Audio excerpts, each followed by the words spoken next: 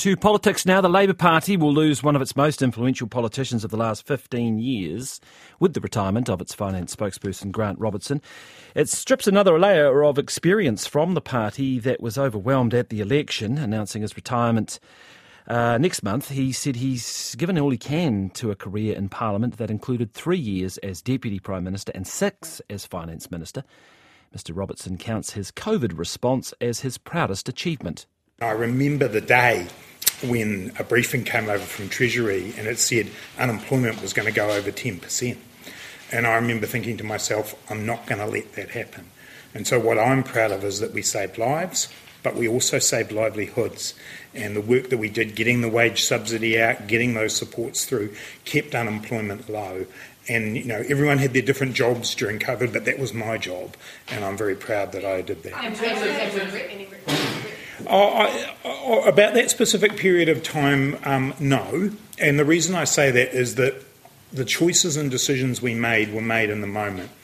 Anyone can look back with 20/20 hindsight and say, you should have done this, you should have done that. What I'm proud of is that we made our decisions based on our values, and we made our decisions and brought New Zealanders with us. Now, to preempt perhaps another question, the hardest and toughest time I've had in politics was that occupation out there. And that, for lots of different reasons, but the biggest one of them being that I was the MP for Wellington Central, and the people of this community found that incredibly hard. I found that incredibly hard personally. Well, Grant Robertson is to be replaced by Mana MP Barbara Edmonds. She joins us now. Kia ora, good morning, congratulations. Oh, talofa lava, Corin. Thank you.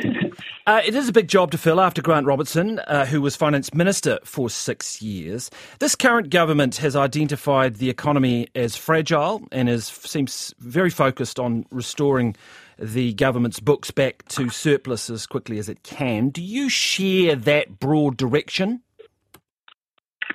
So, firstly, I do have to acknowledge Grant. You know, he's been the Minister of Finance for a good part of my career in the last 6 years. And he definitely big shoes to fill, but I do wear a different style of shoe. Coming back to your question, do I believe New Zealand is fragile? No, I don't. We do have some really tough headwinds that are coming our way. They've been coming our way for a couple of years now. We know it's been in BEFU, PREFU, monetary policy statements that said that there were factors which were basically going to make it difficult and a tough time for New Zealanders. In relation to surplus, again, that's a fiscal decision for the current government. But for me, I know that it's been something that we foresaw a long time ago, and it was part of the reason why a number of the policies that Labor brought in the last couple of years and wanted to take into the election. But obviously, the election didn't go our way. And our role changes and my new role of holding the government to account, particularly for their fiscal decisions, is something I don't take lightly. But, are you committed to returning books to surplus? Are you committed to running surpluses? I'm just trying to get a sense of the style of finance minister you might be. Are you a fiscal conservative? Fiscally prudent, I think that's the best way to put it. Obviously, surpluses is something that every finance minister will want to achieve.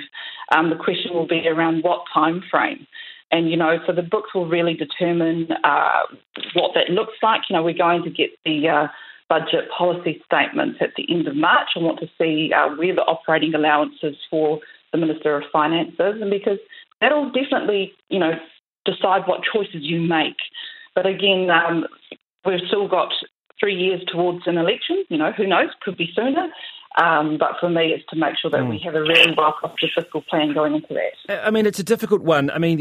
National and your critics, or Labour's critics, argue that the books were left in terrible shape, that there's $100 billion of debt, and they're very critical of that.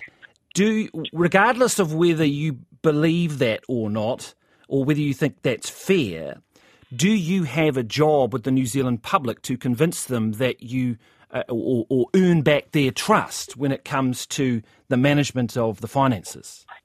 Yeah, I don't apologise for our COVID response, and I don't apologise for making sure that when there was a cyclone and when there was a flood that we did what we had to do. That's a really important factor to factor in as to why New Zealand has the debt profile that we do. But for me, yes, of course, I have to build that trust with New Zealanders. One of the jobs that I'll be doing in the next wee while is getting out there, expanding my networks and relationships across different sectors, business, union, rural and urban communities. But it's a task that I'm willing to take on. I mean, the criticism, if there is a criticism of Grant Robertson, it perhaps was that whilst, yes, the spending on the COVID was obviously necessary, the cyclone, etc., he didn't turn the tap off quickly enough. He didn't perhaps react quickly enough to the economy re-inflating. Do you agree? And again, I absolutely agree with Grant's comments that he had in the stand-up yesterday, which is, it's easy to say that in hindsight, but you look at the way our jet to GDP is, different measures, but you say if it's 32% at the moment and it was 27% when we came in, Treasury in their briefing to their minister recently said, you want to have that debt profile, that debt at around 30%. So we're not too far off, given we've had one of the biggest economic shocks in our generation, as well as a couple of pretty major natural disasters.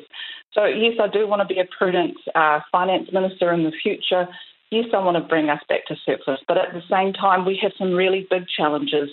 And, commentators have said infrastructure. Yes, it's something we have to look at. And if it means that we have to look at different ways to fund than maybe we traditionally may have, then that's something I'm open to and to listening to different sectors as to what they believe is a good way to do it. Okay, just got to ask about tax. So the party clearly has twisted itself all over the place over the last few decades, really, when it comes to the issue of a wealth tax, a capital gains tax. We saw that again at the last election with Chris Hipkins putting the kibosh on some work that had been done by Grant Robertson and others looking at a potential wealth tax. What is your view? Did you support that idea of a wealth tax? I think I want to challenge around your description of twisting. Leaders lead for the day, and what decisions they have to make around what policy they take into an election will vary, and it definitely will vary. You want to win an election, but you also want to win it in a way that aligns with your Labour values. So for me, I'm looking at the bigger picture, the broader picture. We do have some bases within our revenue base that are not taxed, and I said if a person earns $1 through one means and they're taxed, but then another person earns $1 through another means and they're not taxed, the question is for Kiwis, is that fair? And if it isn't, what are the types of solutions we can look at? So it's something that obviously Labour will need to take into the next election, a really clear fiscal plan, and tax is a part of it. Sure. So you seem to be signalling that there is a case for re-examining capital gains. I think there's a case for re-examining all the different revenue bases that we need to look at, because we do have some really long-term pressures on our fiscal position. So, if I want to be a prudent finance minister, I just need to look at the different ways. And so does that follow then, if you do believe it needs to be relooked at, did you support Grant Robertson when he was putting up the idea of a wealth tax prior, 6 months prior to the election? For me, I'm going to draw a line in the sand with that. Grant made those decisions. He brought recommendations. There's always a range of views in relation to that. I need to start again in my own shoes and have a look at what we need to do. But there's also a party process to this, Corin, and I'm going to respect our party process and go through that. Thank you very much for your time. That is the new finance spokesperson for the Labour Party, Mana MP Barbara Edmonds.